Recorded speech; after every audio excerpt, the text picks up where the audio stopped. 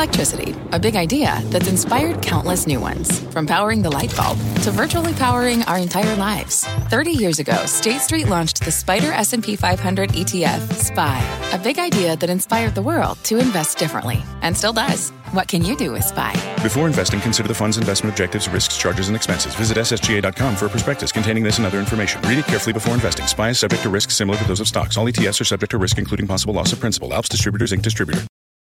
I'm Melissa Lee, and this is Fast Money. Tonight's trader lineup: Tim Seymour, James McDonald, Nadine Turman, Steve Grassa will hopefully join us in just a moment. Tonight on Fast, the chart master sees trouble in the charts for treasuries. Carter Worth is sounding the alarm on bonds, why he says it is time to move to the sidelines. Plus, Tilray blazing higher on the back of a double upgrade, and our own cannabis king Tim Seymour says this trade is just catching fire. And later, the new kids on the block, a bunch of recent IPOs reporting results next week. Find out which names have the right stuff. But we start off with a big miss, the April jobs report. A total bomb. Payrolls growing at a fraction of what was expected and the unemployment rate ticking higher. So what did the market do? It rallied, of course, many seeing the weak jobs report giving the Fed cover to remain dovish for longer. The Dow and S&P closing at record highs, and NASDAQ also moving higher. The reflation trade was really driving the action today. Energy, industrials, materials all rallying strong into the close. Check out the move in the OIH oil ETF. It gained nearly 5% today, closing at session highs. And even some parts of the tech trade held up. Semiconductors, software names, also rising in today's session, outperforming the broader NASDAQ. So what do you make of today's action on the back of the biggest jobs miss in more than 20 years? Tim, I'm not sure if I told you what the outcome of the jobs report was, you could have guessed what this market would have done today. Well, I know that the market likes, bad news is good news. And so, let's break out some new kids here because we're going to do a lot of that tonight. I mean, it's hanging tough, and it's hanging tough around the concept that the Fed certainly is not moving away anytime soon. So biggest miss in, 22 years or something in terms of a payroll number. The bottom line here is it gave ammunition, it gave fuel. You talked about energy. We've talked energy all week, whether it was Tom Lee or Paul Sankey. I gave you my energy basket. Look, EOG up about 14% this year. This week, Schlumberger up about 16% this week. CVX up about 7% this week. Energy, copper prices, all-time highs. You were berating me for yelling on Twitter about copper prices just recently. I'm telling you, commodity prices, lumber prices, food prices. It's great for investors in those sectors, may not be great for consumers, may not be great for multinationals and the input prices. We started to talk about that with automakers, with housing, with even some of the industrial plays like a Whirlpool and input costs there. But look, markets at all-time highs, dollars weaker. It helps that entire complex. Global markets, also emerging markets catching some fire this week. So it was a bad news is good news, and weaker labor. Hard to believe we're going to be this week next month. And I think you've got the best of both worlds. You used all caps, and that in my book is yelling, and that's why I said use your inside voice. Tim had mentioned copper prices, aluminum prices, highest levels since about 2018. In copper, as we mentioned, this is at least a 10-year high, if not a record high at this point. Lumber prices, record high. And then these labor shortages really underscore the potential, inflation there, the need for businesses to pay more in order to get those people in the door, whether it be through bonuses or higher hourly wages. James McDonald, the markets go higher. So what do you make of this all? The paradox of problems continues. The deeper and stronger the problems, the higher the confidence the market has that our central bank will continue to assuage complacency. And I think that we've seen it again and again. We had a little bit of pressure come in on Ms. Yellen's comments about the need for eventual rate hikes that put some pressure in the market. And they came back and they bought the dip again. And these dips that have been happening in the S&P are persisting to get bought. And so as we look across different assets and see the swelling of these valuations or prices or enthusiasm, we have to expect that at some point it will wane based on a shift in sentiment. So the question is, what sentiment will cause a market to stop continuing to rally? And with the paradox being the problems are generating the gains, perhaps good news will generate some type of abatement of this rally. I think what's most important here is to see that the money is finding new homes. It's not concentrated in one sector. It's not concentrated in one index. We did see the pressure come into the NASDAQ. We did see pressure come into the Russell. We did see pressure come into various sectors, and the money rotated. And so there's a feverish, bullish sentiment. In some cases, it's speculation. In other cases, it's based on supply disruption, what we saw with lumber. COVID did cause supply shortages, and so we're seeing a continuation of follow through. But in this inflationary environment, there's absolutely a lot of caution that needs to be taken. It was an extraordinary week. We mentioned the underlying commodities, but energy equities, as measured by the S&P Energy Index, was up by more than 8%, Nadine. At the same time, at least in today's session, software stocks caught a bid. So the higher value tech names caught a bid, while the big cap tech names were kind of flat. They were, in reaction to today's jobs report. How do you sort of reconcile that action? Sure, Mel. I think a few days ago, you were talking about this, but it was a tough day, right? But one of the things I mentioned is you saw huge implied volatility premium. So relative to realized volatility, these are at quite high. So that was the time to actually buy the dip in tech, semis, anything that was going to crush that day. That's what we did. And what you're seeing today is that's just unwinding. And what we make of it, I was talking to Darius Dale of 42 Macro this morning. We thought, well, what would get the equity or, risk assets to keep melting up? It's two things. One is continued growth in the economy, which check the box, we've got that.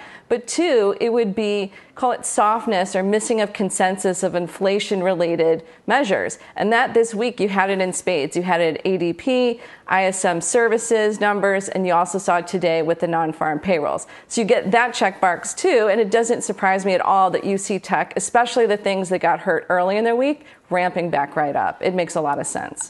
The way I translate what Nadine said is that it's Goldilocks. We're seeing enough evidence that the economy is still recovering, but enough evidence that it's not recovering too strongly. Steve Grasso, in that kind of environment, is it all systems go when it comes to the reflation trade, when it comes to the reopening trades?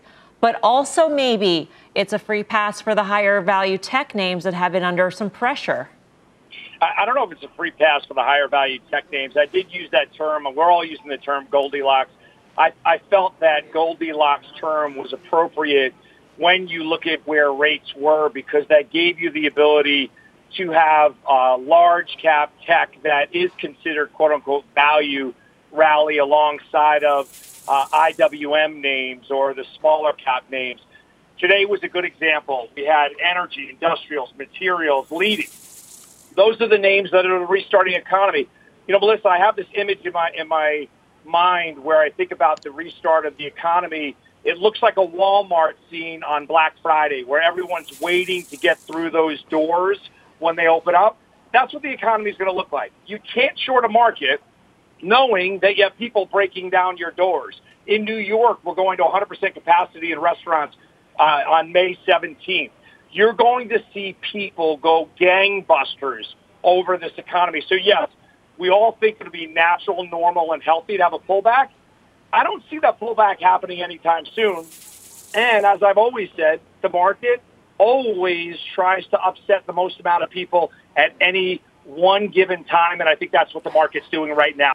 So the path of least resistance continues to be higher. Goldilocks still with the 10-year yield. All right, the key to what all the panelists have said so far tonight is treasuries and where yields are right now, where yields have been. Well, the Chartmaster's got 3 charts that could tell us where yields are headed from here. So Cornerstone Macro's Carter Worth is here to break it all down. Hey, Carter.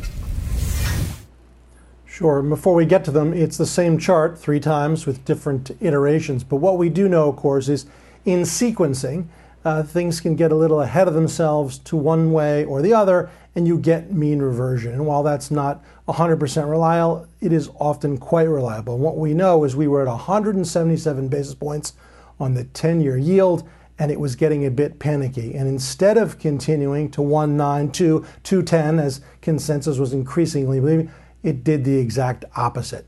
Let's take a look at the charts and try to figure it out. There is the past year, you're staring at it, 10-year yields. No judgments, no annotations, it's an uptrend. Well, take a look at the second chart. How much of an uptrend? It's the same chart discussed here, all of us together, many times. It's a perfect 45-degree angle. And in fact, It's a mathematically perfect channel, and you can see that. Final chart. Look at the arrows. Like a pinball machine, as though ordained by God, it has literally bounced off the top and the bottom of the channel every single time it has approached the top or the bottom for about a year. So what we know is that rates went from 50 basis points in the lows of August, about a year ago, up to 177 in March. And at that point, bonds were so oversold, in fact, the TLT was so oversold that it had only traded that far below its 150-day moving average 2 other times in its history. And instead of continuing higher, 1.9, 2%, 2.05, it's done the exact opposite. So we know today it hit a low of 1.463. It was news related, of course. And where did it stop? To the penny at the bottom of the channel. Our hunch here is that over time, rates do continue to work within the channel. But the opportunity to buy bonds, TLT, for a bounce has come and gone. All right. Carter, thank you. Carter Worth, operating within the channel, even if moving higher, Tim, seems to me, party on, Goldilocks. Well, yeah, and by the way, I love how with Carter, no judgment. There's no judgment from Carter. He's just laying it out there. He's calm. He's deliberate, and it to me, it almost feels like the upward trend here in bonds. At times, it hasn't been calm. But that yes, I think we are slowly moving higher. And as a market participant, I want to see that. I don't want to see, I said this at 177, I don't want to see a 60 bip 10-year. That's not a healing economy. It's not a world where the market's starting to price in inflation or taking the long end of the curve away from the Fed, as maybe they should. So I think this is a case where there's a lot of arguments. Steve points out some of the disinflationary stuff. I talk about this. There's a case here that a 4-decade compression in yields isn't over, but I do think we can normalize out of this. And I think 210 is probably a pre-COVID level that makes some sense. But again, this is all subject to what the Fed is. Remember, we were talking on Monday, we were talking about Tuesday, we were talking about Janet Yellen, and some sense that were we worried about where interest rates were going to go? Was the Fed signaling something? So on a day like today, when we're so far off the mark in terms of labor, and by the way, the most important measuring stick for the Federal Reserve on what they're going to do with rate policy, it gives market participants a chance to breathe. Yeah. And again, it was just 3 days ago we were feeling differently. Yeah. We are going to have much more on all of this with an exclusive interview with Chicago Fed President Charles Evans. Be sure to catch it Monday morning, 8:30 a.m. Eastern Time on Squawk Box. All right, coming up, blazing higher, Tilray topping the tape as one analyst sees another 60% upside from here. We'll break down that call, give you the trade. But first, the new kids on the block, a bunch of recent IPOs reporting results next week. Find out which names are worth betting on. We'll walk you through them step by step when Fast Money returns. What does it mean to be rich? Is it having more stories to share or time to give? Is it being able to keep your loved ones close or travel somewhere far away? At Edward Jones, we believe the key to being rich is knowing what counts. Your dedicated financial advisor will take a comprehensive approach to your financial strategy to help support what truly matters to you. EdwardJones.com/findyourrich. Edward Jones, member SIPC. What's on the horizon for financial markets? At PGIM, it's a question that over 1,400 investment professionals relentlessly research in pursuit of your long-term goals. Specialized across asset classes, but united in collaboration, our teams provide global and local expertise. Our investments shape tomorrow, today. Pursue your tomorrow with PGIM, a leading global asset manager. We've got a news alert on that SolarWinds hack. Let's get to Eamon Javers for the latest. Eamon.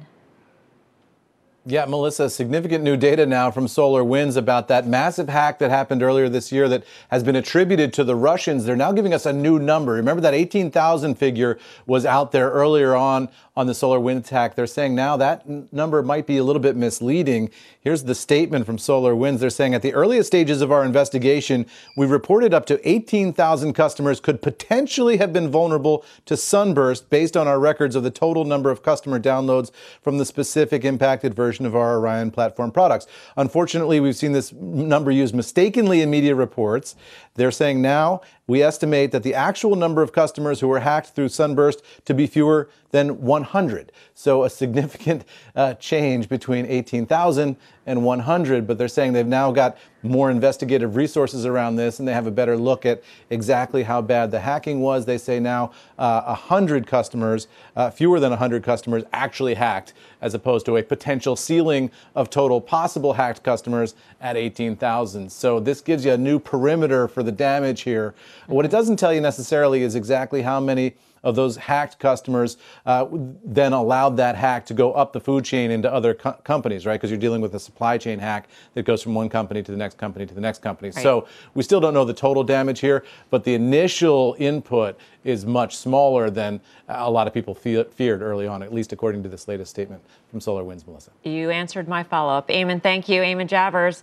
Okay, let's get you set up for next week. Check out some of these new kids on the block getting ready to report earnings next week. We thought it'd be the perfect time to play a little game of Trade It or Fade It. That's right, Trade It or Fade It, the New Kids on the Block edition. Which of these names has the right stuff? Let's kick it off with Roblox, set to report earnings after the bell on Monday. Tim, Trade It or Fade It? Hold on, Mel. I got to ask you, was it Donnie Wahlberg? I had you as maybe a Joe McIntyre, fan. Who was it with the New Kids that you had the poster on the wall? I know not of what you speak, Tim. I have no idea. Come on. No clue. Backstreet Boys? Anything? No, all right, nothing. Forget it. Roblox. Let me play the game. I'm going to trade it. And again, in terms of a stock that gives you exposure to some mega trends that are out there in terms of gaming, in terms of obviously social media, in terms of a demographic, obviously 17 and below demo of 2.5 hours a day for their audience is something that's pretty valuable. The metaverse, all of these things that we talk about, whether I understand them or not, I like this name. And I think of a high multiple tech dynamic out there that's been under some pressure. To me, there's some scarcity value in here. And again, some of these tailwinds sector-wise, this is a hot space to be in. And I actually think this is a best-of-breed company. Grasso, where do you stand? Trade it or fade it? This one is in the bullseye for things being sold, and Tim alluded to it at the end of there with the high multiple target on its back. I am a fader of Roblox, and I have to believe that with kids back at school, you have less eyeballs on the screen, you have less engaged hours. The tailwind for this stock, if there's anything good, will be that it's bouncing around along the 64 level technically. So maybe if you want to give it a shot, use that as your out. But I would be a fader of it. I think it's peaked in value. All right. Next up, we'll hear from Palantir Tuesday before the bell. So James McDonald, trading it or fading it? I am going to fade Palantir, unfortunately. And I'm a patriotic guy. I love these businesses that keep us safe. The Boeings, the Fords. Palantir cannot hold $20. We saw this massive breakout at the $20 level in this market where, in this case, a new security, what I like to call insider profit opportunities happen. In this market where we've got so much energy into the trend, we really have to look to the chart to see what's coming. And the $20 level didn't hold here. An important business, important to our country, important to our national security, important to solving problems. I love the business. This chart is indicating, though, that there's a breakdown here potentially. As I think we're late phase into this rally, we have to be because it's the longest rally in history. I think there's more weakness ahead here for Palantir. It can be a great business, but not a good stock. Nadine, you're on the other side of James's trade. You're right. I would trade it. I think that Palantir has advanced product offerings outside of government, that they're solving client requirements, in particular in the supply chain area, as well as in quality control. They're working with IBM. And when you think about it, they've also, from the government standpoint, talked about redoing the Royal Navy contracts. So even though, a lot of the comp is in stock options, that means that people are incented to get that stock price up. So we're actually seeing a trading range about 3 to 1 here. So I would trade it. All right, next up, DoorDash. That's out on Thursday. So Tim, what do you do? Trade it or fade it?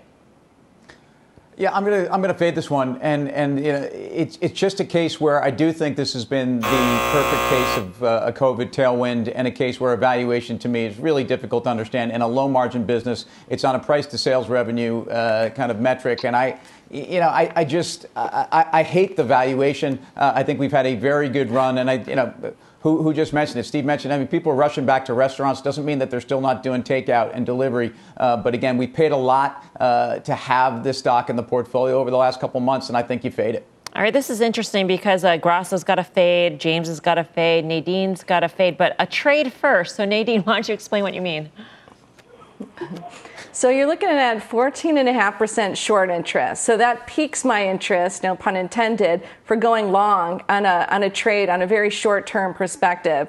And when I'm looking at it, our trading range is about 2-to-1 upside. We saw great numbers from a European comp called Delivery Hero. So I think you actually might be able to make money in the short term. But I have to agree with Tim in terms of the intermediate term. There's a lot of pressures on this business, comping the comps from last year. And they're in the crosshairs of having the gig workers turn into employees. So on an intermediate term basis, I have to agree. But I think that there's a short term trade. All right, here's another one. Airbnb, it reports next week. Steve Grasso, trade it or fade it? Airbnb has changed the minds of how people will vacation. I think this is one that's going to be a trade for me. Even if I see technicals a little bit concerning, this is something that was great pre-pandemic. It's going to be better post-pandemic. I think you have to stay with this one. The way we have changed mentally is not going away when we come out of this, Melissa. You don't think people want to go to a hotel where somebody comes in and changes your sheets and changes the towels instead of having to cook your meals in your kitchen and all that? I mean, I don't know about you, but going back to that normal seems kind of attractive to me. So by a show of hands, the rest of the panel, who is trading Airbnb with Steve Grasso? Raise your hands if you're trading it. Well, Okay. All of you are. Tim, you were nodding your head when I was talking about the sheets and the towels and the cooking and all that. There's a difference to my personal preferences to actually having fresh towels and not someone's used soap. There's no question I'd rather stay in a hotel. And by the way, I have plenty of confidence in Hilton and Marriott and their hotels. And I think, arguably, from a stock perspective, though, the Airbnb valuation was ridiculous on release. I think you've had a chance to see some of that normalize. I do think they're in a place where they are going to continue to be taking market share. I like the stock story. I like it for the longer term. I hate the valuation here, but I definitely would stay in a hotel first. All right, still ahead. Our call of the day, Tilray burning up the charts following a double upgrade while one of our traders says this name is just catching fire. Back in 2. Welcome back. Mark your calendars for this Tuesday, May 11th at CNBC's Healthy Returns event. Join leaders from Pfizer, Eli Lilly, the CDC, and more. Register right now, cnbcevents.com/healthyreturns. All right, Tilray topping the tape. The stock getting a double upgrade to a buy from underperform at Jefferies. The analysts there calling it the combination of Tilray and Aphria a perfect match, saying the stock could rise 60% from here. Tim, this is your stock draft pick. What do you make of Tilray here? It was. And again, the merger with Aphria is the key here because, again, this is not a name I'd be that excited about on its own. But with Aphria, which is the best grower in Canada, a European business that I think puts both of their strengths and relationships, that of Tilray and Novartis. I think you have a case here where there's a strong story for a global player that will access Irwin Simon, great CPG CEO. All right, time for the final trade. Steve Grasso. Sonos, it's earnings. Nadine Turman. Siemens. James McDonald. EV all the way, General Motors. Tim Seymour. Rio Tinto, resources running crazy. Shopify is the global commerce platform that helps you sell at every stage of your business. With the internet's best converting checkout, 36% better on average compared to other leading commerce platforms, Shopify helps you turn browsers into buyers. In fact, Shopify powers 10% of all e-commerce in the U.S. Sign up for a $1 per month trial period at shopify.com/podcast free. All lowercase, shopify.com/podcast free. Shopify.com/podcast free.